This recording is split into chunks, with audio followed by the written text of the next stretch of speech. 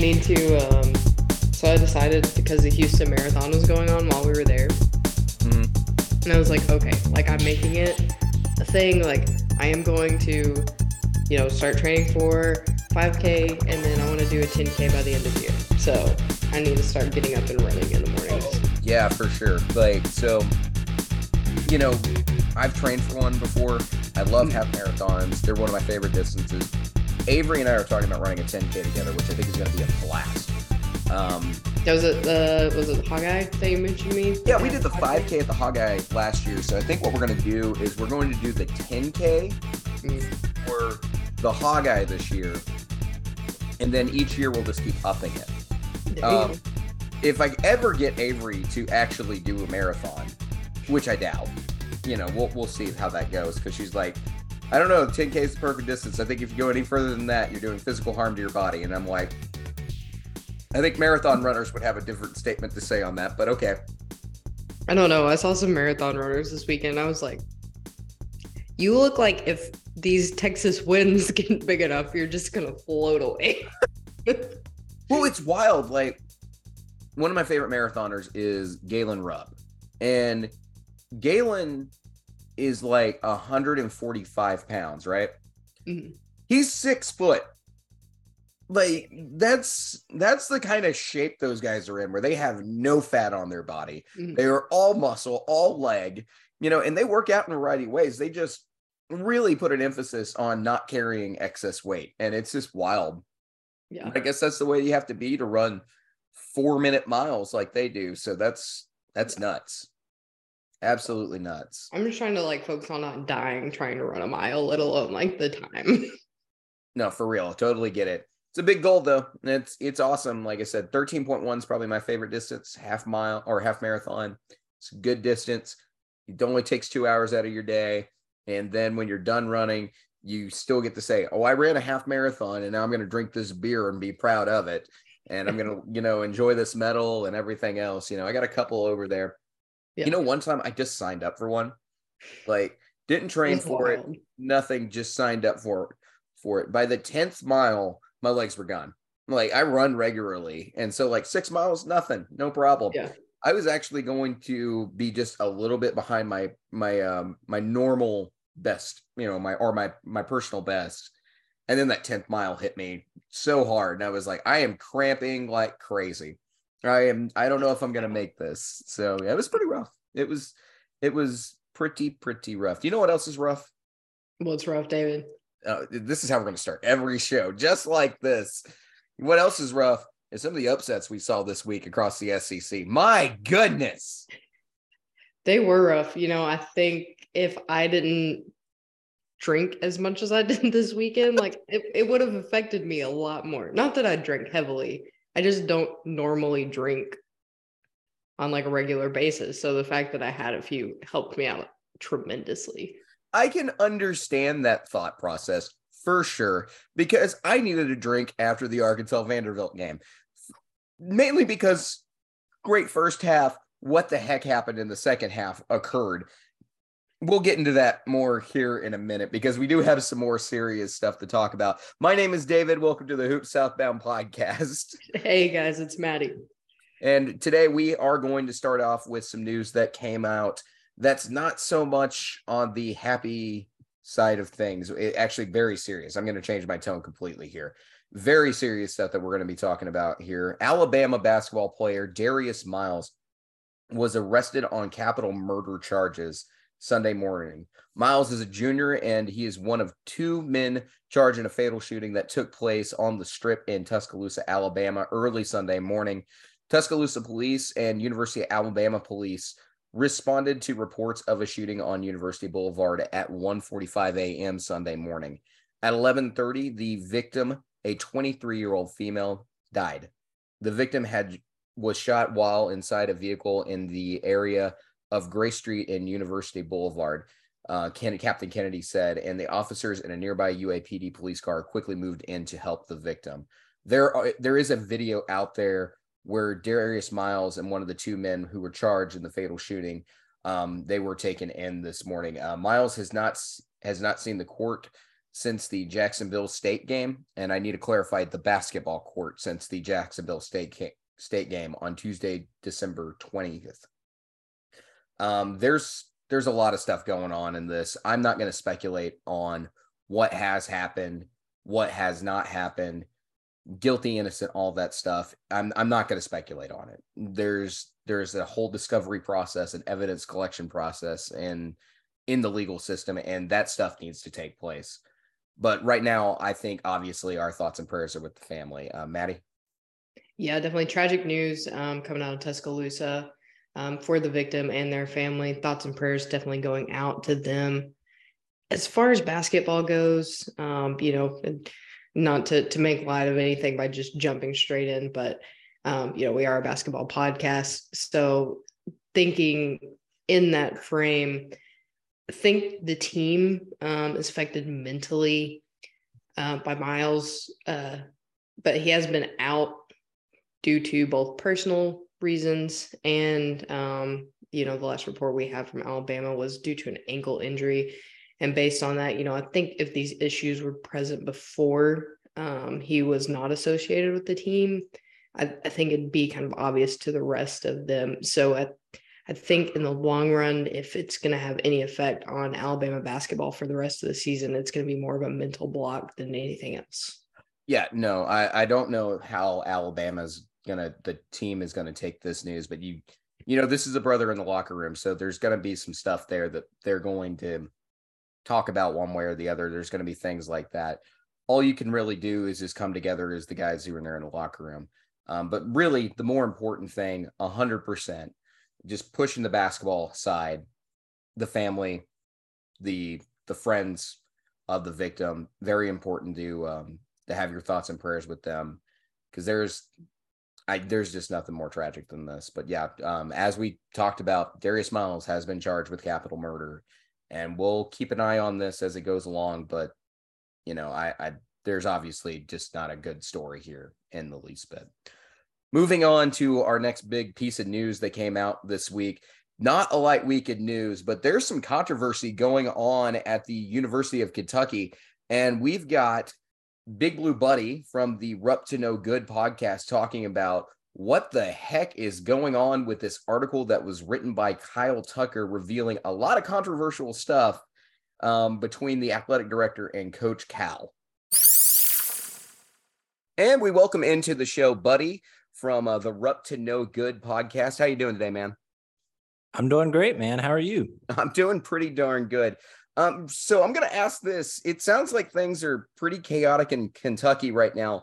For those of us who are outside of Big Blue Nation, like the other 13 teams who may possibly listen to this podcast, can you explain what the heck is going on with that recent Kyle Tucker article? Oh, yes, I can try. It's kind of it's a loaded question, right? Long story. Yeah. Let's see. How far back do you want me to roll this? Where you think it's relevant. That's the best part too. Relevant. Reader's Digest, but relevant. Yeah. Relevant probably starts back in August. Okay. I'll blow through this for you. So long story short, basically a bunch of drama. Long story long, back in August. Well, let's see. Context before August. We have an old basketball practice facility, the Joe Kraft Center, right? Right. Built in 2007, I think, which isn't that long ago. In building years. I don't know what the conversion between building years and human years is, probably like dog years. But anyways, old facility, altogether unappealing to recruits. Cal wants a new one. John Calipari, he wants a new one. He goes to our athletic director, Mitch Barnhart. Mitch is like, nah, you don't need one. Calipari disagrees. And then after asking in private for this new facility and not getting anything from Mitch, Cal kind of takes it into his own hands. And that brings us to August, okay? Now we're in the Bahamas with the Kentucky basketball team for the exhibition tour there. Cal does an interview, I think it's with Lex 18. And then in that interview, when he's trying to bring attention to the facility issue, Cal says two things that are pretty important for the Kyle Tucker article. And this is where it kind of branches off. But one thing that he said is that he will raise money for the basketball practice facility himself. And Kentucky has like well over $1 billion, maybe a few billion in NBA contracts with just former players. So he says, I'll raise the money. You don't worry about it. And the other thing he says, which this just kind of overrode everything else. And this is what you've heard of, I'm sure, is that Kentucky is a basketball school, right? Right. We know this And portion of the story. Yeah. yeah. This is the comment he made in passing, immediately regretted, like, we got to have this. We're Kentucky, we're a basketball school. We got to stay in the race with other schools. And then Mark Stoops took offense and tweeted about it. And, this is where we got. Well, what happened in the Kyle Tucker article of The Athletic is he revealed Cal wanted to apologize immediately for that comment. Mitch Barnhart, athletic director, told him to hold off. Let me take care of this. Mitch went on a press conference and kind of flamed Cal, like right after this, just kind of flamed him for trying to push the facility through, basically said, if you don't like it, you don't have to be here. You can go. And didn't let him apologize to Mark Stoops either, just kind of made everything worse. And Tucker's article also said that Cal has already raised, like at this point, and this article came out recently, right? Last week, I think. Right. He's already raised $30 million for the practice facility, but Mitch is still shooting down the whole idea. Just a bombshell, like bombshell after bombshell in this article. He said that Cal and Mitch have no relationship, that Cal wants to hire more support staff, but he can't get that either. Even though our staff is relatively small compared to most places and other schools. And then on top of all of this, there's this Calipari to Texas. Like, there's rumors just swirling from a Travis Branham message board post. During most of this drama, also, we were just losing games back to back. So basically, to Kentucky fans, it's the end of the freaking world, right? It's just been crazy nonstop. Yeah, I can definitely understand that. There were a couple other things that I read when, like, the condensed version of it, I guess is the best way to put it, or a couple of bullet points on here. And I wanted to ask some questions kind of regarding, a little bit more on the specifics. So part of what they were talking about was the coaches or the coaching situation. So why does Cal need more coaches who know X's and O's or are more X's and O's savvy? And why doesn't he already have those guys on staff? Well, good question. There are two parts to that question, I guess. First, why does he need more X's and O's guys? And that one's easy, because he doesn't have enough or good enough X's and O's guys already, right? Pretty simple, which leads to the second part of why not? Like, why does Cal not have those people on his staff already? And so no excuses for Cal here, but part of it is probably because his staff has been shaken up pretty well in the last couple of years. John Robick, here's some names. John Robick, who was with Cal through basically all of the 2010s, like dominating college basketball years. He split with Kentucky a couple seasons ago. We've got Kenny Payne, who was people see him as more of a culture guy, but he definitely played his part. He went to the Knicks and then to Louisville, where he is now. Let's see, the last offseason, Jay Lucas, however you say it, he's kind of a younger voice on the staff. He ran off to Duke. So our staff has changed a lot, like pretty dramatically. And the way that things have shaken out now, we've got Orlando Antigua and Chin Coleman, who are, they're more known for their recruiting superpowers than anything else. We've got good old Cal himself, obviously, who, same. And then we've got, let's see who. We got Bruiser Flint. If someone was going to have fingers pointed at him for this problem, it might be Cal's like number 2 guy who's supposed to be big on X's and O's, and that's Bruiser Flint. Oh, and also we added Tyler Eulis, former player, like 2 weeks ago. He's only been on the staff like since the beginning of the new year. So we've got great staff. But clearly there's a deficiency somewhere, right? Like we've been struggling to get where we need to be on offense, on defense, and by I mean Kentucky. But the important thing to me, and this is important, this is what I want you to hear. the takeaway is that it doesn't really matter how it happened, how that we ended up lacking in the X's and O's department. The important thing is that we are, and that Calipari is wise enough to recognize it and is requesting to hire additional staff to keep us in the running. But Mitch Barnhart won't let him because, we don't really know why. And this is what the Kyle Tucker article said. So, what else can you do in that situation except realize there's a problem and try to fix it? You know what I mean?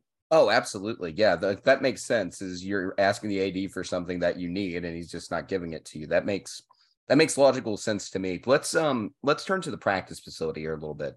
So there's $300 million worth of pledges that have been raised. 30 so million, yes. or 30 million. I'm sorry. I'd read that and just totally skipped over the zero. So with that money, is it just sitting there right now, or is that going to have to go to a different building if they don't build this thing, or what's the situation with that money? So I guess I'm supposed to be the expert, but I don't really know where it is. Kyle Tucker said he raised it. Mitch said that it's in pledges, then it's not on hand. I don't really know why that matters, but I'm not really sure. But I think the greater point is that Cal has raised the $30 million. If he says that $30 million have been pledged by his, $100 million players, if it's not there physically, then he at least has that money some way. Like, he's going to get it. And he wants to give it to the university, to the athletics program, as a present, basically a going away gift. And he wants to do this knowing that most likely he's never going to have a single practice in the building himself, right? Like, this is a legacy kind of present for the program in decades to come. And this practice facility, it's for the next era, for the new generation of basketball, like Kentucky basketball. And Mitch won't approve the planning of the facility because his excuse in the radio show, he came on KSR, like big radio show in Kentucky the other day, to kind of respond to the whole Kyle Tucker article. His excuse, and this is my interpretation of his excuse also, some Kentucky fans will have a different view, to be fair to them, but Mitch's excuse for why he wouldn't approve the facility is that it's long, it's a complicated process, it takes so many years to break ground. But you have $30 million essentially raised. I mean, it's there, or it will be there. And he's passing on it, and no one really knows why or what happens to the money if you don't. I don't know the answer to your question. No one really does. I'd love to, though. Yeah, no, for sure. And I don't want to make you out to be anything that you're not. You're another person with a podcast who's very passionate, just like we are. So I definitely don't want to make that out and to be the wrong way here. Yeah. So kind of for us, a little bit, what is the relationship between Cal and Barnhart? Do you have any idea? Because like on the radio, there's, Barnhart saying one thing, and then on the other side, Cal saying, or at least according to Kyle Tucker, a completely different thing. Well, I can't speak to anything firsthand. Every sign points to just bad, just bad, denying every request that Calipari makes of him, including accepting like a free, $30 million to benefit the program. Cal having to go public with his request to try to force Mitch's hand. That's not good. And that's not unique to Cal either. Mark Stoops has had to do the same thing this season about NIL with football. So Mitch's awkward interview with KSR the other day, responding to the Kyle Tucker article, and he compared what's going on with him and Cal to like a rough patch in his and Cal's marriage, but that doesn't necessarily mean it's a bad marriage or relationship or whatever. It's just weird. Yeah, it's so weird. And Kyle Tucker in the article himself said there's no relationship at all. So if it's supposed to be a secret that they have a bad relationship, it might be the worst kept secret of all time. Fair enough. So speaking about that relationship, Scott Drew came up in the article, or at least mentioned. I didn't understand exactly what the point was, but is Mitch's plan kind of to have Scott Drew as a replacement for Cal, or is that what's the significance of the Scott Drew stuff? Yeah. The significance, I don't think, as far as I know, Scott Drew and Mitch Barnhart have never been in contact or anything. So I don't know if there's any like meat to that, right? And if they have, he'll probably be the coach at Kentucky next season, and that's it. But there's been no chatter about that. The big glaring problem that you kind of hinted at it is that not that Scott Drew is a bad coach. He's great. The problem is that if Kyle Tucker knows, like if he's able to confidently write that Scott Drew is the man on Mitch's mind, then Mitch Barnhart some way and somehow has had to have mentioned that at some point. And why? If you just locked yourself into a lifetime contract with John Calipari, then why and how and in what context? Why were you talking about your replacement for your current coach? Especially, if he's at least on paper, he's here for years from now. And so maybe I'm reading into that too much. I'm not really sure, but it tells me that Mitch either knows something that we don't about Calipari potentially leaving, or that he's just unhappy with Cal and he's already talking about replacing him, which is not a good sign. That's just not something that a competent athletic director should be doing. Yeah, especially with the Texas stuff floating around out there right now. That's definitely, concerning. Yep. So what do you think about this news overall, and what's going to happen forward? Do you think Cal could leave Kentucky after this year, or is Barnhart going to be out the door, or what's kind of the situation you think going forward? Yeah. Barnhart's probably not going anywhere. If athletic directors had approval ratings like presidents and politicians, I think that his would be abysmal, but lucky for him, he does not need fan support to keep doing his job. So here we are. Calipari, will he be here like even next season or not? Question of the year, you know. I would love to know, and there's a lot of conflicting information out there. There's Travis Branham's like report versus what Cal has said publicly, but behind the scenes, and I'm by no means am I an inside source. I'm probably a good bit more plugged in than the average Cats fan, just because I know some of the right people, which is a privilege. So I can't say much. But behind the scenes, if you heard some of the stuff I've heard, you might think it's a coin toss. So, which is, kind of dismal, a little scary for Kentucky fans. So I don't know. I think Calipari will probably be back. I think if I were betting, he's winding down toward retirement, and logistically, it's just harder to move than to stay where he is. But at the same time, if he's going to go, now's the time, like the last bit of time to do it. Any later won't make much sense at all. But with waning limited support from his athletic director, he might decide he can do more somewhere else, than with his hands tied here. Or he'll live out the lifetime contract, like he said before. He said as recently as this summer that he would do that. He's going to live out the contract. So I don't know if coaches had approval ratings, though. Just to bring that back. I think that Cal's would be quite a bit higher than most people expect. I saw a Twitter poll the other day, and I mentioned this on the podcast if you heard it. It was a poll. Basically, it just asked yes or no, Kentucky fans, do you want to have Calipari here next season? And this was before the Tennessee win, after just a gutting home loss to South Carolina, and two back-to-back losses. Cal has never been less liked than when this poll ran. And 3,000 something votes, I think it was 3,500 at the end. He still had 86% of people say, yeah, we want him back next season. Part of that might be part of that might have something to do with the incoming recruiting class. Sorry. Yeah. But yeah, but I don't know. We'll see. All right. Yeah, I guess that is kind of how the best way to wrap it up right now, because we really all don't know. We'll see. Buddy, can you tell us where everybody can find you on, and maybe where to find your podcast? Oh, yeah, I appreciate that. So you can find me on Twitter. I'm kind of a Twitter head. I guess tonight I was a talking head, but you can find me on Twitter at Big Blue Bud. And my podcast, if you want to listen to me and the fellas, we're just Kentucky fans talking about Kentucky stuff. That's at Rup to No Good. Yep, and those are right there in the video podcast as well. They're right there on his graphic, and we'll bring that up one more time here so you guys can take a look at it, write it down, go find them. It's a really good show. I listened to a couple episodes here recently. Buddy, I thank you so much for your time. Listen, thank you guys so much for having me on. David, Maddie, I appreciate it so much. Thank you so much. Yeah, thanks, man. Good talking to you. Good talking to you. Yeah, I think based on the information released, about the tension between Barnhart and Cal, I could see Cal, maybe trying to find a way out. Sounds like a mix of bad blood between the administration and the coaching staff could possibly be the root of Kentucky's problem this year. I don't know how this comes at a worse time. This article comes out, and who knows what the future is now, because you already had speculation with Cal being in talks to go into Texas. Things weren't good before Saturday after losing to South Carolina and all the stuff that's happened this season. And we've been talking about it throughout the year about all the pressure that's on Cal right now. It's really hard to understand the situation. You know what I mean? Like, I don't know how anything good comes out of this.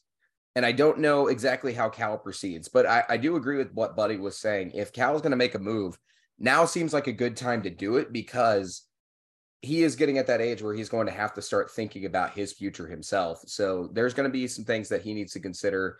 And if what's going to happen next to Kentucky? Like, I just don't know exactly what to say with this, but it's just crazy enough that it came out on this week with all this chaos already in place. So I don't know. I don't know what to tell you. Yeah. I mean, we could sit here and speculate all day. If Cal leaves, are all the recruits going to go with him? Are they going to stay with Kentucky? It just opens a huge can of worms that would turn Kentucky's basketball program at a minimum, little, SEC basketball upside down. Yeah, well, we're going to talk more about what happened with Kentucky this week because there were a bunch of upsets in the SEC this week, and we definitely need to talk about them because we talked about it on the podcast last week. Kind of toward the end of the show, we were like, man, there's just not a lot of great games on here, but it kind of feels, given the circumstances, there's going to be some upsets, and boy, were there. I mean, Kentucky lost to South Carolina in Lexington. Then Kentucky turned around and beat Tennessee in Knoxville on Saturday. Also on Saturday, Arkansas, who was in desperate need of a rebound game, could not ask for a better opponent to get than Vanderbilt after facing the best team in the conference and taking that loss to Alabama. They get Vanderbilt, and Vanderbilt has other plans of their own in Nashville. Vanderbilt beats Arkansas at home, and then this one was a little bit more of a pick'em, but, it's still a ranked team going down. Florida beat Mizzou in Gainesville. Wild week. Maddie, what are your thoughts on this? Man, I need a drink again. Talking about that lineup, like absolutely wild. Like you said, Kentucky takes a loss at home from the worst team in the SEC in South Carolina. But like you said, turned around, beat Tennessee, which I think, is a big game that we need to focus on because of the issues, we've talked about with Tennessee and their offense. It obviously showed during that game. Yeah, no, they've got some offensive issues. They've got other issues that are going on. That South Carolina game, yeah, they were an absolute mess. I don't know what happened. Like, how do you come out and play that bad against a team like South Carolina is beyond me, because we just saw Texas A&M 40-piece them the other night. But is what it is. Kentucky decides they're going to get right back on their horse. And the odd thing about that Kentucky-Tennessee game, which we're going to talk about more in a second, was the fact that all the players sat there and they said, yeah, we're going to play tough and get this game. And then they didn't have Shavar Wheeler. They didn't have some other players. They just had the guys who were there who were healthy. So just crazy. Mm-hmm. Let's talk about the first one that I think a lot of listeners want to talk about, and then we'll get to Kentucky-Tennessee here in a second. Arkansas, what the heck happened on Saturday? Maddie, I'll start with you, and then I'm going to go on my crazy spiel that I've been working out here for Razorback Hoops. Man, I don't know what the heck happened Saturday. I was excited going into the half. I felt like we played relatively well. It just wasn't enough, obviously. I think it definitely exploited the fact that this team struggles with away games. We see a very reactive team in an away atmosphere, and they don't bode well under that pressure.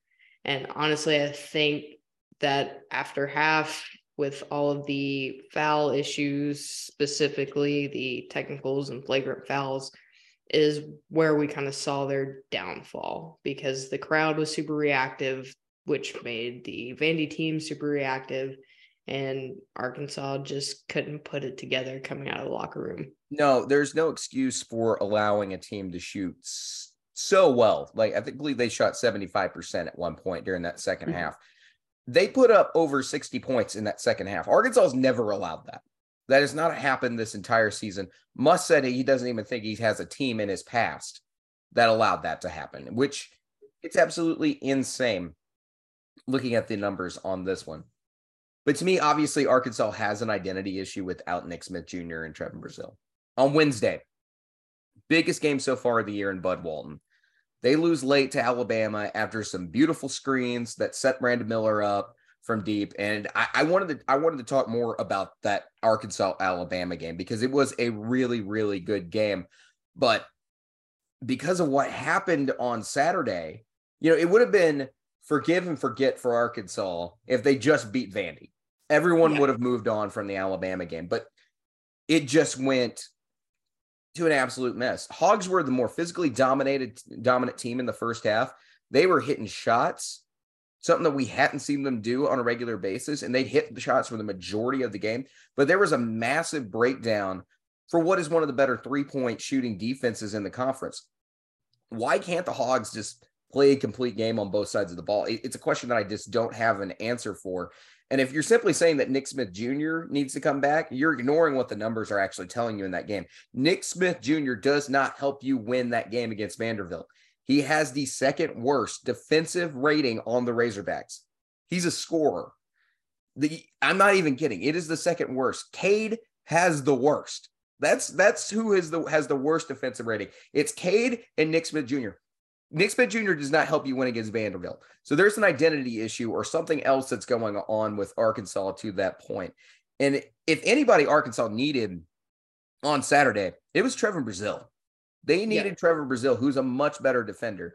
But that's not really the point, I guess, at the end of the day when we're talking about Arkansas, because the point right now is that the Hogs are 1-4 in conference play. And while the first couple of games weren't easy and they were on the tougher side of things where you have to go on the road game one to go play in the PMAC against a LSU team that's playing decent basketball at the time. You got Alabama, you got a ranked Mizzou team, you got and you got to go on the road to play a ranked Auburn team. Those aren't easy ass, but then you turn it immediately around to go play Vanderbilt. And now you're 1-4. And I have some serious questions about what this team is going to be like and why certain things aren't occurring. Maddie, let me just throw a couple of these questions out there. Why isn't Jalen Graham, who has the second highest effective field goal percentage on this team, not getting more minutes? I don't know. I mean, we saw a fantastic game from him in Alabama. Like, despite his great game and us coming away with a loss, like that shouldn't have affected a ton in the Vanderbilt game. I think what we saw from him, he did well. So I feel like he should have been more of a contributing factor. I feel like, it could possibly be something about a connection problem with him and the rest of the team. I don't know, but that's the only reason I would see him not getting as much playing time as we see him produce. I've heard rumors. I'm not going to repeat rumors, but I don't have an answer. Like, when you look at what's happening on the floor, like, there's not a reason that he shouldn't be there from what we see in the game. Second, why isn't Joseph Pinion a bigger portion of Arkansas's offensive plan right now? Joseph Pinion has the highest offensive rating on this team, the highest net rating on this team, and he has the second highest three-point percentage on this team. You can't shoot. Wouldn't this guy be helpful right now? Like, I'm seeing very small roles for Joseph Pinion. I don't know why he's not a bigger portion of this game. Any clue? I really think the only reason, and I'm not a basketball expert. I've just been paying attention to it for most of my life, but I really think the only reason is because he does not put, like, the puzzle piece doesn't fit perfectly for defense, and runs a very high defensive system when it comes to the Razorbacks. I can understand that thought, but you have four other defenders, and as long as you can keep him out of ISO situations, I think you're going to be in a good situation if you have Joseph. You're a better team with Joseph Pinion on the floor.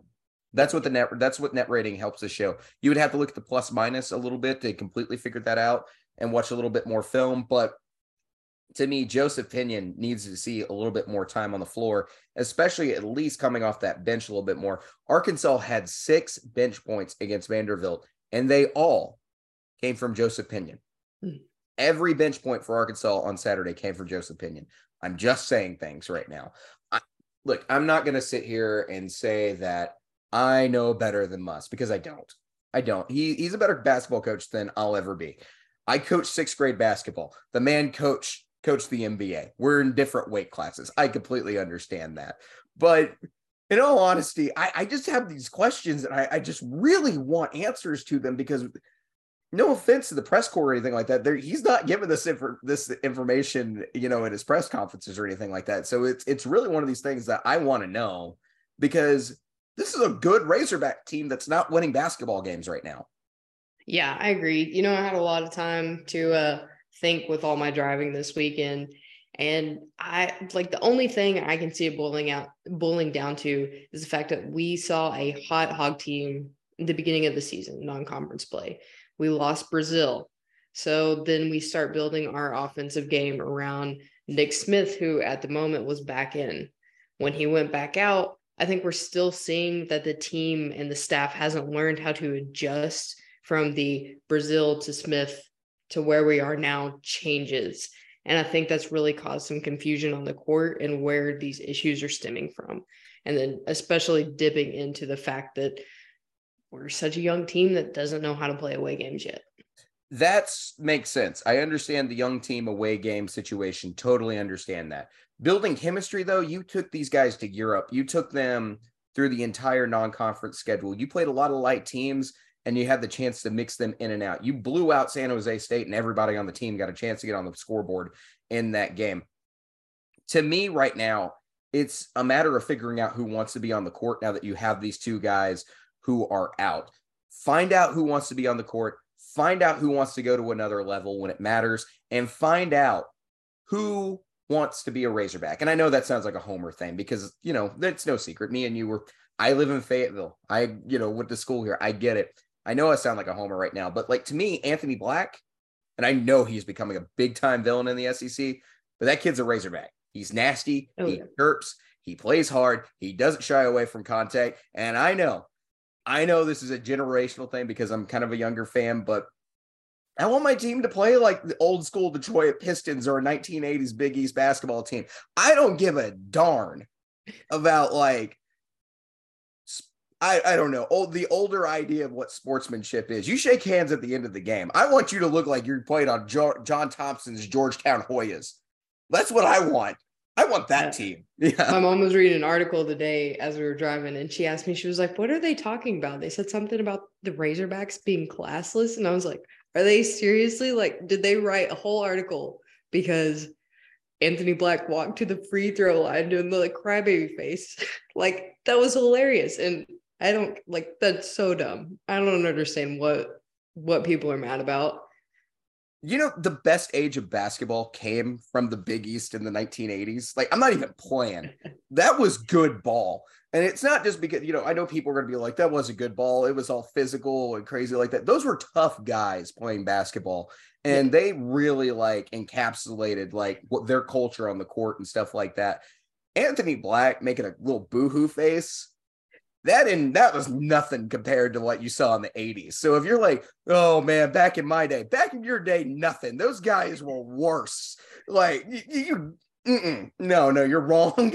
And I can show you the highlights, and I can show you Earl the Pearl and freaking Patrick Ewing getting into it on the court back in college, man. Like there's some stuff. And yeah, you're thinking Pearl Washington, Patrick Ewing, Pearl Washington. Yeah, no. Pearl started the fight too, and it's good stuff. Oh my goodness. All right, let's. And I don't know if it was just Anthony Black. I didn't read the article, but they could have been pointing fingers at Kamani also. But like, yeah, Kamani's an instigator. We know that by now. He's been with the team for multiple years, and he makes it fun. He makes the game more aggressive, and I feel like it's something that Arkansas needs. You know what? There's heroes and villains in every story, I feel like, out there. But here's the crazy thing. A lot of times the villains win in sports. Like I mentioned, John Thompson's Georgetown Hoyas. Mm-hmm. I can also talk about the Fab Five in Michigan. They never won a title, but they were good, and they won a lot of basketball games. So you can make it heroes and villains all you want to. But like the end of the day, sometimes somebody just has to be the bad guy, and I'm really okay if that's my team. So, like, if that's the attitude they're going to be putting on the court, I'm okay with it. Yeah. At the end of the day, what they need to figure out, if that's going to be part of their culture, they got to make sure that carries over to winning. So that's really what, at this point, what I feel like it needs to be. And you know what? You're a big enough and physically talented enough team to play that style of basketball if you're in Arkansas. So that's my thoughts right now. Go put Jalen Graham out there and let Anthony Black cause some issues, because if you're going to be the villain, kid. Yep, I'm all in.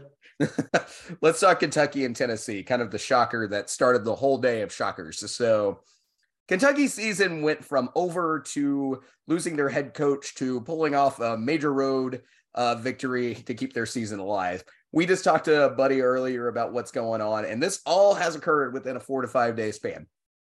You know what I just thought of earlier today, David? What's that? Remember last week we were previewing Kentucky and Tennessee, and you said every time I pick Kentucky to win, they lose. I'm picking Tennessee. I think your reverse juju worked. Like, you know what? I even put a bet on that game, and I had Tennessee to cover. Clearly, they did not cover in Knoxville on Saturday. Yeah, Cats came out and they did a really, really good job. Got a massive, massive win. One in which that they didn't have Wheeler and a lot of other guys were out from their lineup. So I don't know how that worked, but those guys played well enough together to get that win. CJ Frederick played a hell of a ball game. Loved every minute of watching him play.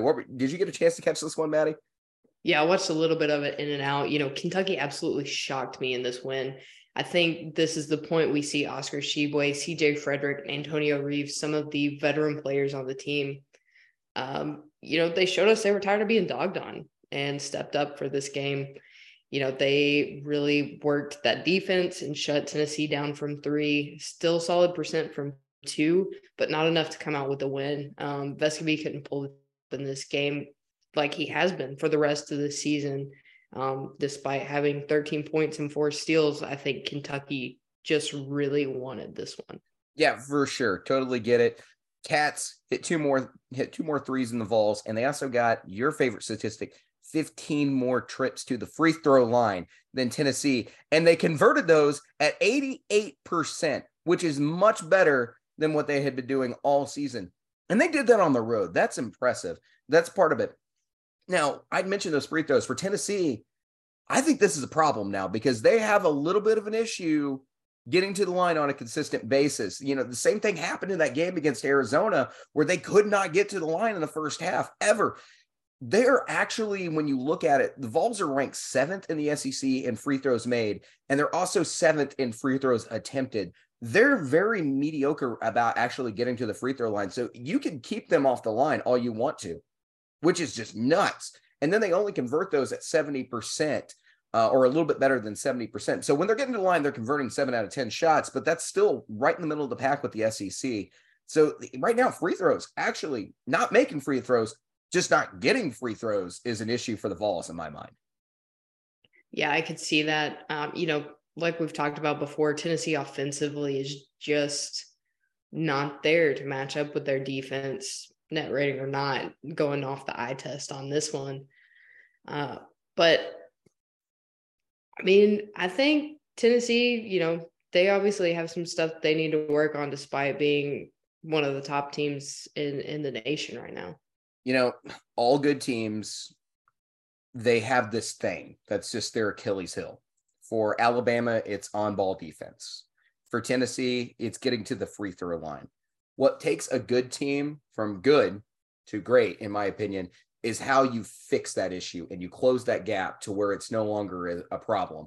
And that's what Alabama has started to do with their turnovers and their on-ball defense, is that they've steadily improved over the season. This is the thing that Tennessee needs to figure out how to do, is to get more contact when they're driving to the basket, to get more trips to the free throw line. That'll be really, really helpful. And that's what'll take this from a good Tennessee team to a great Tennessee team. And I think it's going to make for some interesting basketball down the stretch. By the way, a team that is playing good basketball right now also, I can't believe I'm saying this, the Texas A&M Aggies we have been ignoring, and we've got to talk about one of the 2 undefeated teams in SEC play, the Texas A&M Aggies. Maddie, what the heck? We talked so much in the beginning of the season about how bad A&M was. They obviously came back with a vengeance, proved us wrong in conference play. They're 3-0 right now. Shocking wins over Mizzou and LSU both. Second in the SEC. It's absolutely wild. Yeah, they're only half a game behind Alabama just because they haven't played an extra game. And I was very surprised about how Buzz has turned this team around from a team that was losing to mid-majors out there in South Carolina during their tournament. They lost to Murray State. They lost to Colorado. They didn't look, I know Colorado's not a mid-major, but that wasn't a very good Colorado team.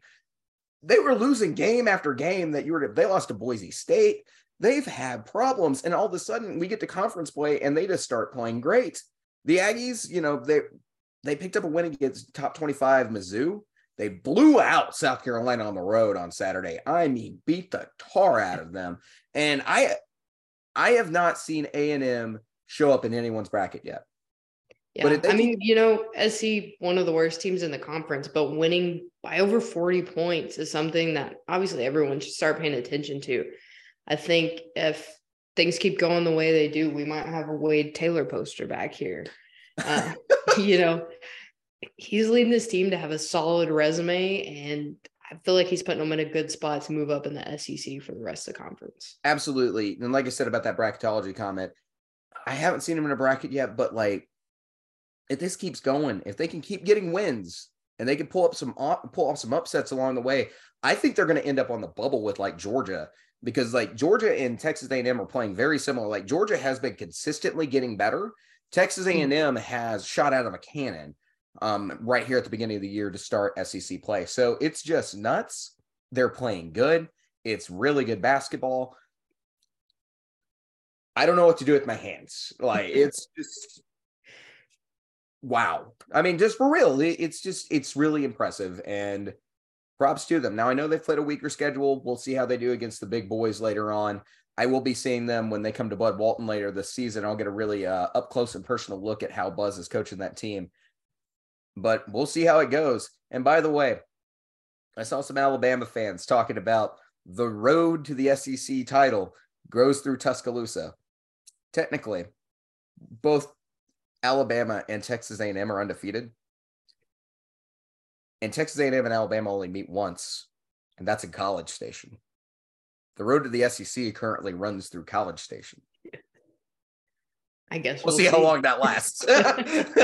But right now, great basketball from Texas A&M. We'll see how this goes later in the season. Hey, maybe they'll keep it up.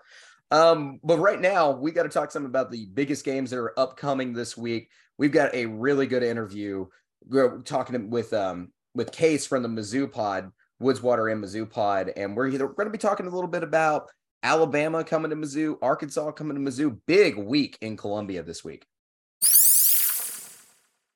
This week's interview is brought to you by SeatGeek. Right now, you can get tickets for the Mizzou-Arkansas game as low as $20 and for the Alabama-Mizzou game as low as $65. Maddie, you know what I love about SeatGeek? What's that, David? Okay, so how many apps have you used where it's like $20 for a ticket, right? And the next thing you know, when you're checking out, like all of a sudden your tickets are like so much more than what you expected to pay. Oh, I've got at least 3 on my phone right now. I'm like, ooh, a $40 ticket. And then I go, it's like, your total is going to be $120. Absolutely. And that's what drives me absolutely nuts. And on SeatGeek's app, they have like this really cool thing to where you can put fees included, and that they'll actually give you a better price, not a better price, but they'll tell you how much you're actually going to pay before you get right to the checkout point, and you're surprised right at the end. I really like that feature. I don't know about you, but like that's kind of a nice little deal. Yeah, I mean, I'd definitely rather know upfront what I'm about to spend rather than guessing. Like, it's kind of like tax at a store. Like, okay, so around in my head trying to figure it out. But yeah, for sure. So do you remember when all that Ticketmaster stuff was going on with Taylor Swift? Oh, it's insane. I'm so scared about Beyonce going on tour because I'm terrified about what I'm going to have to pay. So like my wife, Avery, your sorority sister, naturally, my wife. So she got her Taylor tickets on SeatGeek, believe it or not, instead of Ticketmaster. Yep. I'm going to have to do that for Beyonce, I think. Yeah. I know Ticketmaster is going to screw it up. Oh yeah, for sure. So yeah, you can do that depending on what venue. So no issues. They got stuff like that. So she got her tickets there, and we're going to go see Taylor, or she's going to go see Taylor. You know my feelings on Taylor Swift, but she's going to go see Taylor Swift in Vegas while we do our trip to Vegas up in March. So that'll be a lot of fun. And go to right Circa, now, do some sports betting. Oh yeah, for sure. It's like, well, yeah, that's exactly what me and Jay are going to be doing. So hey, maybe we'll use SeatGeeks to see a show or something like that while we're there, because right now you can get $20 off your first purchase at SeatGeek. That's like a free ticket. So like, take a date to a concert. Take your boyfriend, girlfriend to a game. Too easy, no sweat. All you have to do is use the promo code VSN. Again, that promo code is VSN. And we welcome into the show Case from the Mizzou Pod, or the Woods, Waters, and Mizzou podcast. I know you guys are looking at a name change right now, but how you doing today, man? Very good. Very good. How are you guys? Oh, doing awesome. Ready to talk some ball today for sure. And I'm sure you guys are pretty excited there in Missouri. You guys got a big week coming up. Big week for sure. I need to rebound a little bit. We were kind of hoping to have at least split A&M in Florida, but we're going to volunteer and need to change things up and get a little more momentum going. All right. So it was you guys had some tough losses this week for the Tigers. How do you think this team bounces back this week? So I think this team bounces back this week by getting back to what we do well, and that's running the floor fast, getting out in transition, and getting turnovers. So the way the Dennis Gates system works with the players currently in place is we get steals, get on the floor, get quick baskets. That requires two things. Obviously getting a turnover and then converting on those chances in the court. And I don't know if you saw the stats from yesterday's Florida game, but we shot in like abysmal, I believe, 33%. We missed three-pointers, which were one of the better three-point shooting schools in the SEC, not yesterday. And we make a lot of shots around the rim, and we missed multiple layups. So that is a recipe for disaster. Texas A&M, just sort of the same. They got hot when we got cold. And then they took the lead, and credit to Buzz and his staff and his team. They put their foot on our throat, and then let's get back. We got within 4. They called a timeout and got on a great run all over again. So we've got to play our game. We can't get out of our game. That's how we bounce back this week. All right. So let's talk about the first game the Tigers have this week, and that's Arkansas. What do you think went wrong in round 1 in Bud Walton? Oh man, I know this is going to be the topic all day for my Tigers, but rebounding. Even when we forced you guys into tough shots and you weren't able to make them, you were right there for the offensive rebound every time. And again, you got to get the rebound and you get the ball back down the court. I thought we shot pretty well versus you guys. I thought we made most of our free throw opportunities, but when we're giving a team 2-3 chances every time on offense to get the ball back, you can't win like that. And, I think you guys are a very good team, even missing 2 of your star players. I think that kind of helps bring you to a level with us. But, we got to get the ball. We got to get the ball right. So hopefully we can do a little more of that in Columbia. Yeah, so you talked a lot about rebounding, and that's going to be a big factor, I think, in this game for both sides of the ball, for Arkansas and Mizzou. Do you think that's going to be where this game's going to be decided, or do you think there's different attributes that are going to impact this game a lot? Very well could be. That's very well could be. I think the way we get around that is steals. We're a high steal team. If we can get just a ton of turnovers, that kind of makes up for our lack of rebounding. That's how we beat Illinois and Kentucky. But it's not like Muss and his staff doesn't know that. So, they're obviously going to play with that in their back pocket. If we can get the turnover and get in the fast break, I know that's the story of Mizzou essentially, though. That's how we go around that. If not, it's going to be another rough day in the office like it was for A&M. Yeah. So who do you think is going to be the player that the Arkansas team needs to watch on the Tigers for this game? The easy answer is always going to be Kobe Brown. He is by far and away our best player. But there are some other interesting players on there. Noah Carter is a guy who the game after the Arkansas debacle against Vandy came out of nowhere as being a rebounding threat. I think he had like 5 or 6 in that game. That's not usually a big rebounder for us. If he can bring that attitude back, I think that is going to be big for us. He also is the kind of guy whose rebounds gets fouled. He traditionally shoots a pretty high clip from free throw. He struggled a little bit in Florida, but I think when he gets the ball in his hands in those late situations, he usually makes well on those. So I look out for Noah Carter as well. All right, so let's talk about the next game that's happening on Saturday. Alabama, they look like they're playing on an elite level. Do you think the Tigers have a chance in this game? I know home court means something, but is this more of the hope and the prayer method for Saturday afternoon? I mean, logically, yeah, it's the hope and prayer method. But I've been a Tigers fan for a long time, and, I've watched a lot of basketball, be it Big 12 or SEC. And I know anything can happen. Anything can happen on that court on a Saturday afternoon. So it's kind of like, oh man, who am I trying to think of? Anyways, I've seen us pull some upsets at Mizzou Arena a few times. So And you know what? We upset Alabama last year. Alabama wasn't as good as they were last year, but we were way worse than we were now last year. So am I going to say I think we're going to win? No, but I'll hold some faith out for the Tigers.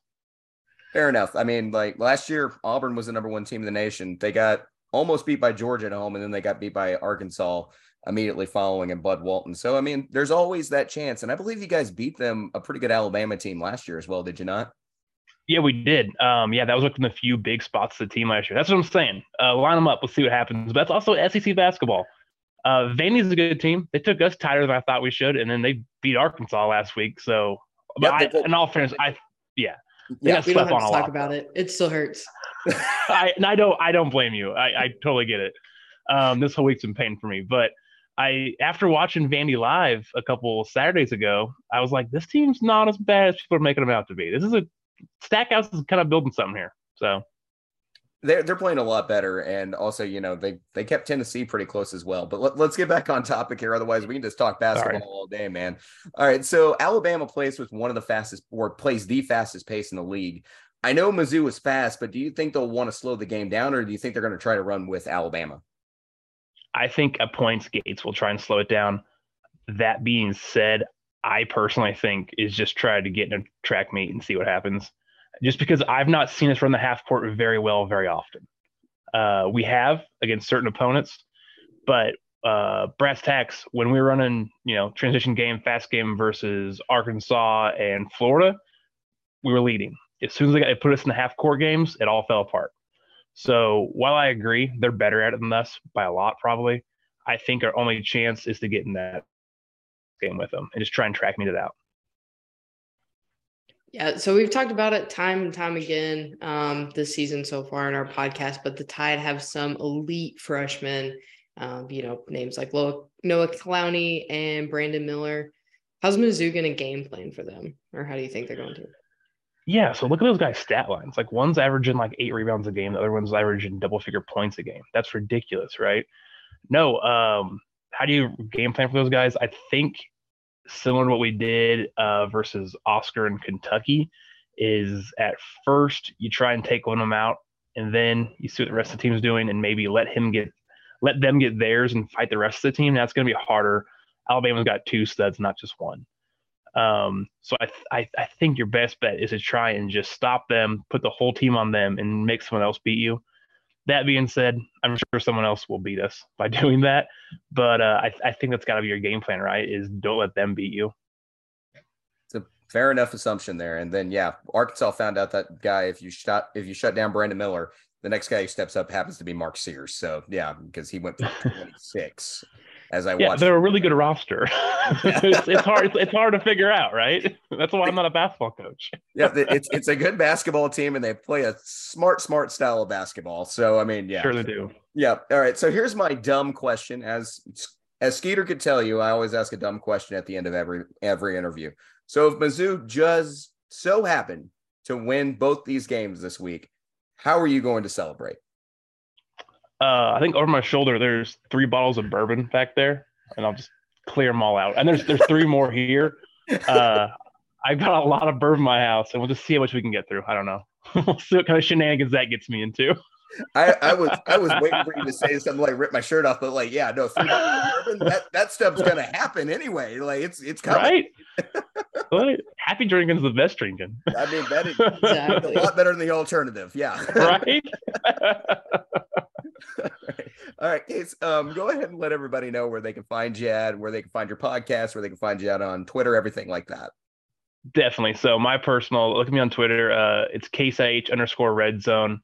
For the podcast, we're at Mizzou Pod, MIZZOUPOD. Woodswater, Mizzou's name of the show. Right now, we're on Spotify, Anchor, and Google. But soon, as you mentioned, we kind of hooked up with the Variety Sports and the Sunboy Network. We are going to be on everything. So come real soon. You'll find us everywhere. But yeah, look us up there. Look at some shows. Maybe if you're not a Mizzou fan, you just want to catch up on some Mizzou news, and you want to also hear maybe something about fishing and hunting, because that's kind of our angle. Check us out. Just 3 buddies hanging out, talking sports, talking hunting. It's a good time. Yeah, really good show. Really good show. They have a lot of fun on there. We've met all 3 of them now. They're all good guys. except when Skeeter is going completely, nuts on your team. So no, they're all great people, and Skeeter's a really good guy too. Thank you so much for coming on today, Case. Definitely. Thank you guys. Thanks, man. Good talking to you. Again, I want to thank Case for coming on the show. Always good to have, someone like that come on. A little bit of a homer perspective. Guys who are also, closer to the team watch a little bit more than we do. We get to watch when we can. That's the weird thing about this show. But, we try to bring perspectives in from everybody. Speaking of perspectives, I know that me and you have two different perspectives on this next game. Auburn heading to Baton Rouge to play LSU this week. They're still scraping LSU's body off the court in Coleman right now. I just want everybody to know that you hadn't seen Tigers abused like that since I watched Tiger King during the pandemic. Like, oh my gosh. Maddie, what are your thoughts on LSU and Auburn this week? So, you mentioned the fact that LSU is still pretty downtrodden from that Alabama game. That's putting it nicely. I think we see LSU come out on top in this matchup solely based on the fact that they are coming off an extremely embarrassing loss against Alabama. Like, I think we see LSU trying to build back their reputation, and it's coming at home. So I feel like that gives them a fantastic advantage. And it's one of those situations, I feel like teams that see this, Auburn's looking at this LSU team, like they just got their asses absolutely handed to them. PG-13. Oh, so sorry. Kids listen to this podcast. See their butts absolutely handed to them. So they come in with an inflated ego, like, okay, well, we're going to run away with this LSU team. So I feel like it's one of those, Auburn's not going to, they're going to prepare, but they're not going to prepare as much as they probably would have if LSU kept close competition with Alabama. So you're saying that the fact that LSU a little bit upset about the results that happened, over the weekend, so to speak. That was a beating. They've lost 4 games in a row. I'm just going to say where I think this game is going to be decided is on the defensive end of this one. Auburn has a much better defense than LSU has. Now, those numbers might be a little bit inflated because Brandon Miller just went Super Saiyan on everyone and just blew out LSU this week. But I expect that Auburn has a little bit better defense. I'm going to give Auburn the edge in this game. That's the way I see it. To me, their offenses are fairly comparable, but I think defense travels, and I think Auburn comes in and takes care of business against LSU, who's either not in wounded animal mode right now, or things are headed in that direction, or you know what? This is a first-year team. I don't have a lot of faith in first-year teams bouncing back as well as others. But, I know you have plenty of disagreement in that. I do. I don't know. I think it's partly due to the fact that Auburn is on my list. Like, I'm not an Auburn fan whatsoever. So I think it's easier to pick them to come away with the loss. I can understand that. KJ Williams is going to be a big factor. He's probably going to be paired up with Johnny Broome. That's a matchup that I can't wait to see. See how they move him around the court and somewhat. KJ Williams is a guy who could score pretty much anywhere. So I'm interested in this game. I think that's going to be LSU's best chance for the week because they have another top 25 team who's going to be paying them a visit in Baton Rouge. Very similar situation with Tennessee coming to town. LSU doesn't have the firepower to keep up with the Vols defense. I think I'm not a big fan of the Vols offense. Obviously, as we talked earlier, they don't do a really good job of getting to the free throw line. Tennessee's better than LSU. Period. They just are. And I also, an experienced team like this, I believe will get in wounded animal mode after that Kentucky game. And they're going to want to restart things a little bit and, reassert themselves in this league. Yeah, well, I think, Auburn has a couple pieces in play that can make things difficult for LSU. I think Tennessee has too many pieces for LSU to keep up with in this game. And I see, Tennessee, I don't know if they're going to run away with the game like Alabama did with LSU, but I think we definitely see Tennessee being out or LSU being outmatched against Tennessee here. Wouldn't surprise me if LSU just gets another beating this weekend. That's my thoughts. I can show you the numbers if you want to see them, but Tennessee, best net rating in the SEC for a reason. They're still the number 2 team in the net, good team. They got a great defense, and there is no argument about that. I like Tennessee's chances here quite a bit. All right, so we've said it once, we said it twice. I'm saying it twice now. Team we've been ignoring, Texas A&M. They're undefeated in conference play, and they've got the Florida Gators coming to College Station this weekend. Yeah, I think we see A&M go off in this game. I feel like Colin Castleton has been slightly underwhelming, in my opinion, for as much hype as everyone gives him when Florida comes up in conversation. As we've mentioned, or as I mentioned earlier, if Wade Taylor IV keeps doing Wade Taylor things, like there might be a poster of him up here once I get my basketball set up all together. So I think we see him have a great game. I feel like, we're awaking the sleeping bear with him as he's just gotten better throughout the season.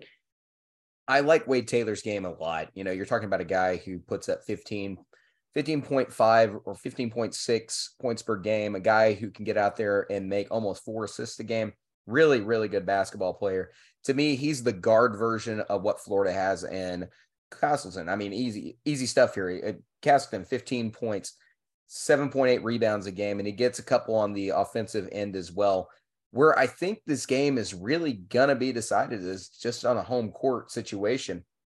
The fact is that Florida just got done with a huge home win against Missouri to help their case a little bit. It wouldn't surprise me if Florida carries over a little bit of momentum and Texas A&M goes to sleep a little bit, because Texas A&M is currently they've won 5 out of their last 5 games, and Florida, they've won 3 in a row. They're starting to get going with their momentum, but after you put an absolute beat down on a team like South Carolina, you might be a little bit full of yourselves. To me, I think the Gators have a really good chance to come in and snap this Aggie 6-game winning streak is what it's up to now. I don't know. Maybe I'm just rooting for an underdog here, but I would like to see A&M take this one. You'd like to see A&M take this one? I would. Well, I think whoever wins this game is going to have a chance to start getting back in the bubble conversation, because, to me, this is a catalyst point game. And last year, I remember when I started the account last year, I was keeping up with it on the bracketology side of things, and we get into the SEC tournament, and here's Florida right here, just outside the bubble. Or actually, here's Florida just outside the bubble and got a chance to get in. A lot of people had them in as a 12 seed or 11 seed into the tournament. And then Florida loses in the SEC tournament and Texas A&M jumps them. One of these teams are going to be back in that position again, where they're going to be having a chance to make the tournament. And a head-to-head matchup win is always important to me. I think Todd Golden's point that he made to Castleton when he told him, is do you want your last memory as a Florida Gator to be in the regular season? I think that's going to play home a little bit, because this is an important game for Florida to win if they want to make some memories in the NIT or the NCAA tournament. I think this is where Florida needs to show up and show out. I guess we'll see this week. Yeah, we'll definitely see this week.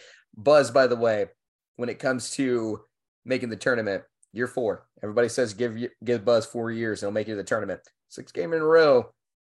Maybe it's starting to make me a believer. I don't know. Things are always interesting.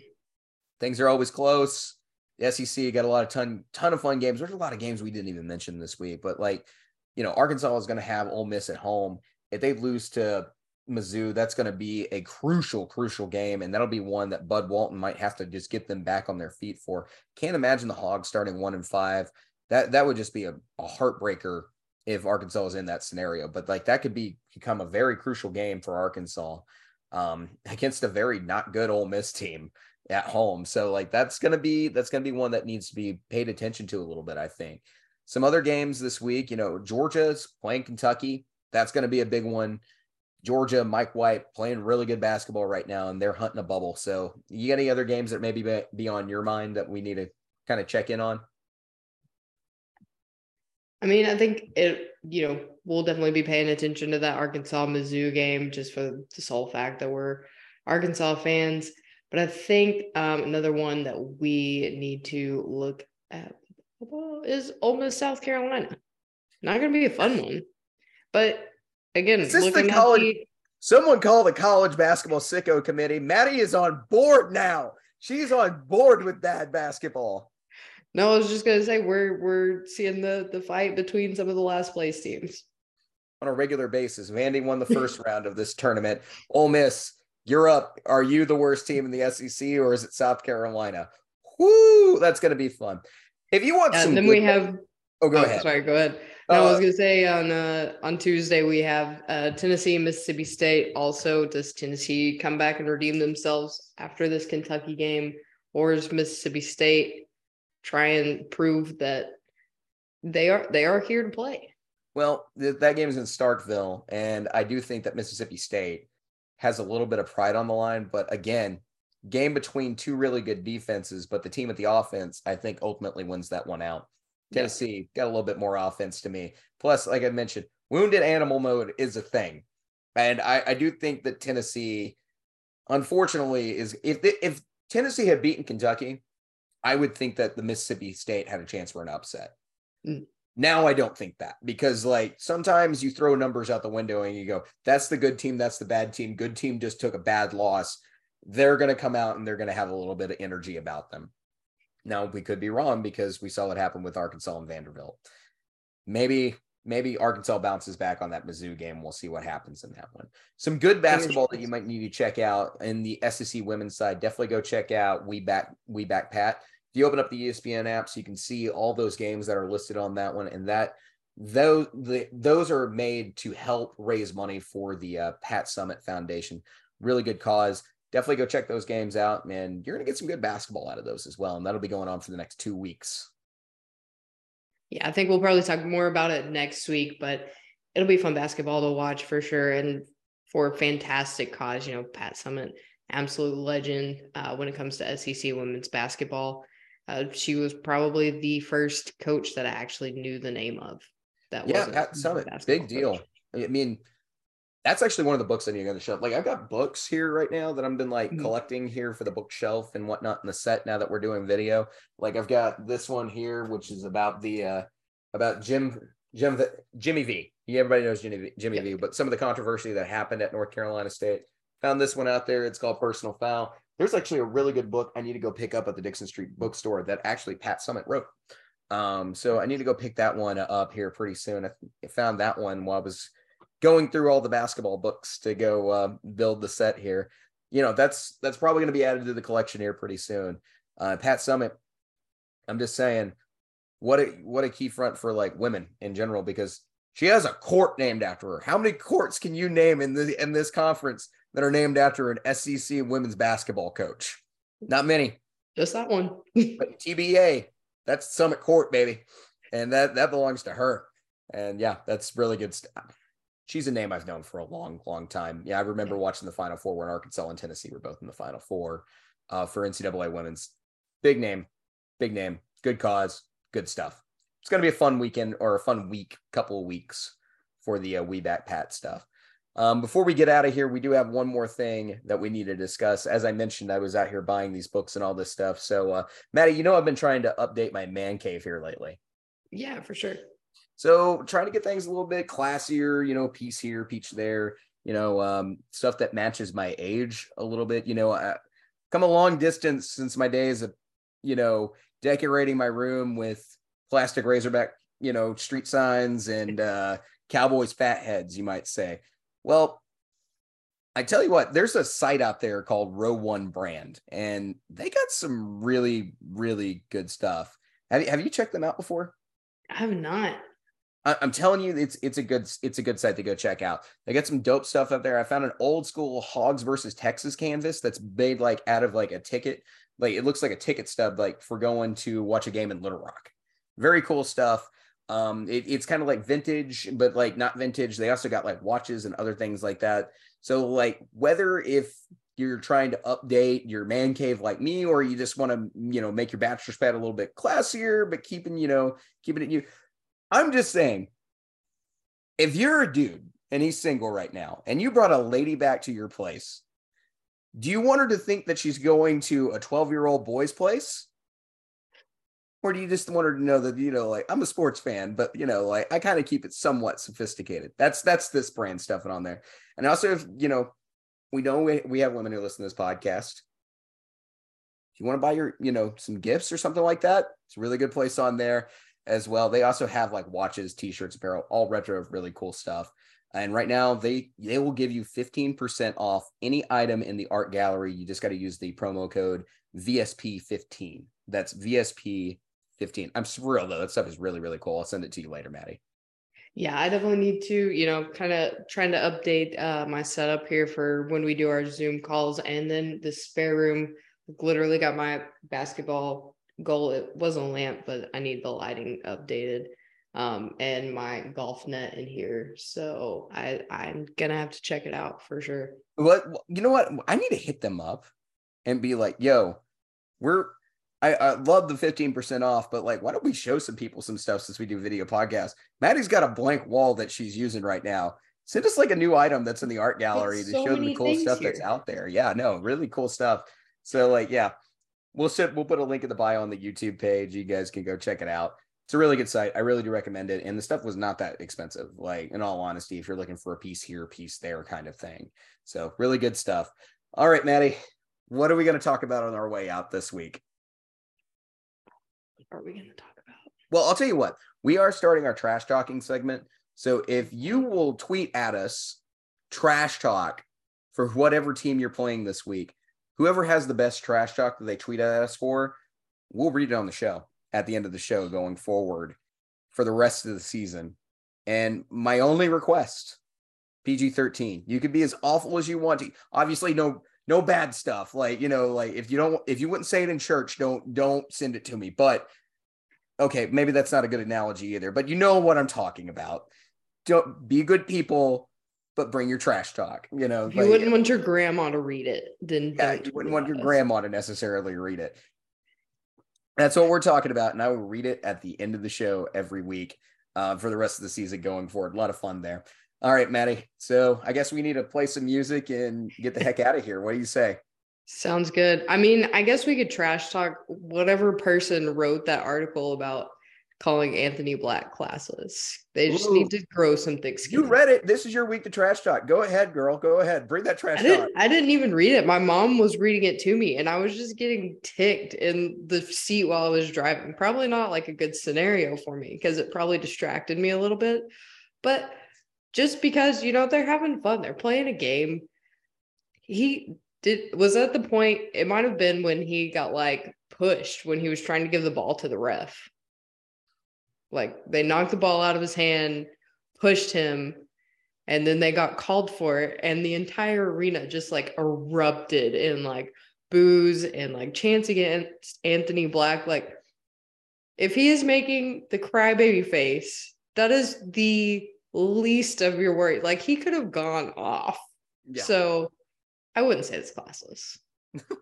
I will say I've seen a lot more worse things on a basketball court just be called tough and, a mentally aggressive player, people get into people's heads all the time. Like, that's all they're doing. That's all they're doing. You shake hands at the end of the game. It's warfare for 60 minutes, or 40 minutes on a basketball court. Just saying, I'm with you there. Totally get it. I'm okay with him being a villain in this league. That's okay. For 40 minutes at a time, he can be 40 minutes of hell for you. So please enjoy that. I think I got that on my t-shirt actually here. Nice. 40 minutes of hell. Yeah. I mean, the bad boy Detroit Pistons are like one of my favorite NBA teams. I know. So I'm fine with it. And this is what I'm talking about. This is like, you got to bring some hard hitting stuff. And like, yeah, I love physical basketball. Can we get some like Joker-esque like uniforms, like the City Connect jerseys for the NBA? We'll just make them like villain themed for the Razorbacks. That'd be pretty cool. I'm just saying, don't Detroit Pistons. And picture the shape that you made. Oh damn it, I'm tired. This running takes a toll on your mind. Oh damn it, I tried. Too late, now here comes the fight.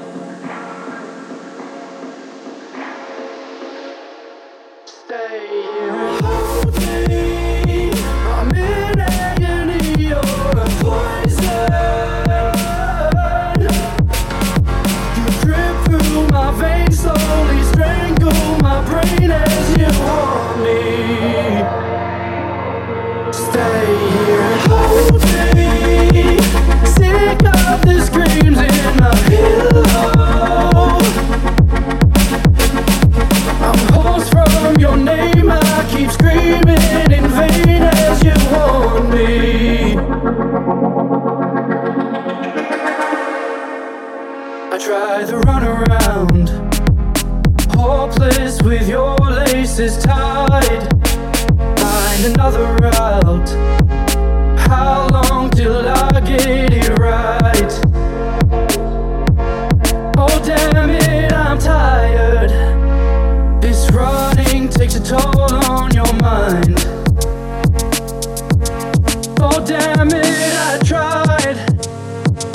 Too late, now here comes the fight.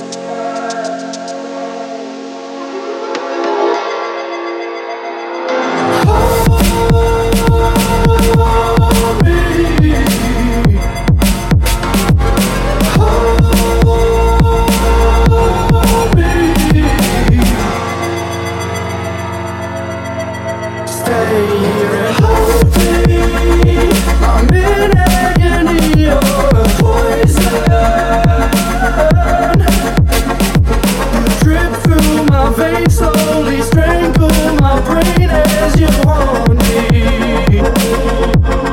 Stay here and hold me. Sick of the screams in my pillow. I'm hoarse from your name. I keep screaming in vain as you want me. Stay here and hold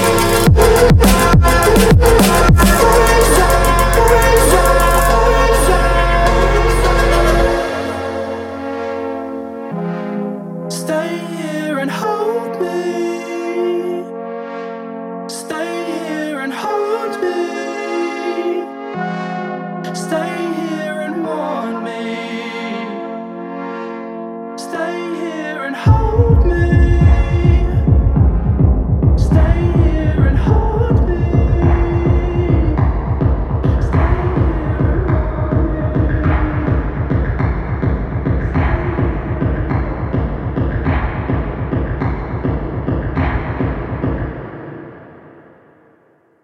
Hey guys, just to give you a heads up, we are now part of Variety Sports Collegiate. Yeah, that's right. The Southern Boys sports stuff has actually merged together with the Variety Sports Network and has made their own little division called Variety Sports Collegiate. And if you check them out, you can check out a bunch of great stuff from college basketball, college football, all sorts of college sports around the area. And then also make sure you check out the Variety Sports Network in general. A lot of pro sports content on there, a lot of team individual stuff, a lot of betting stuff, all sorts of good stuff. So make sure that you check out everything when it comes to Variety Sports.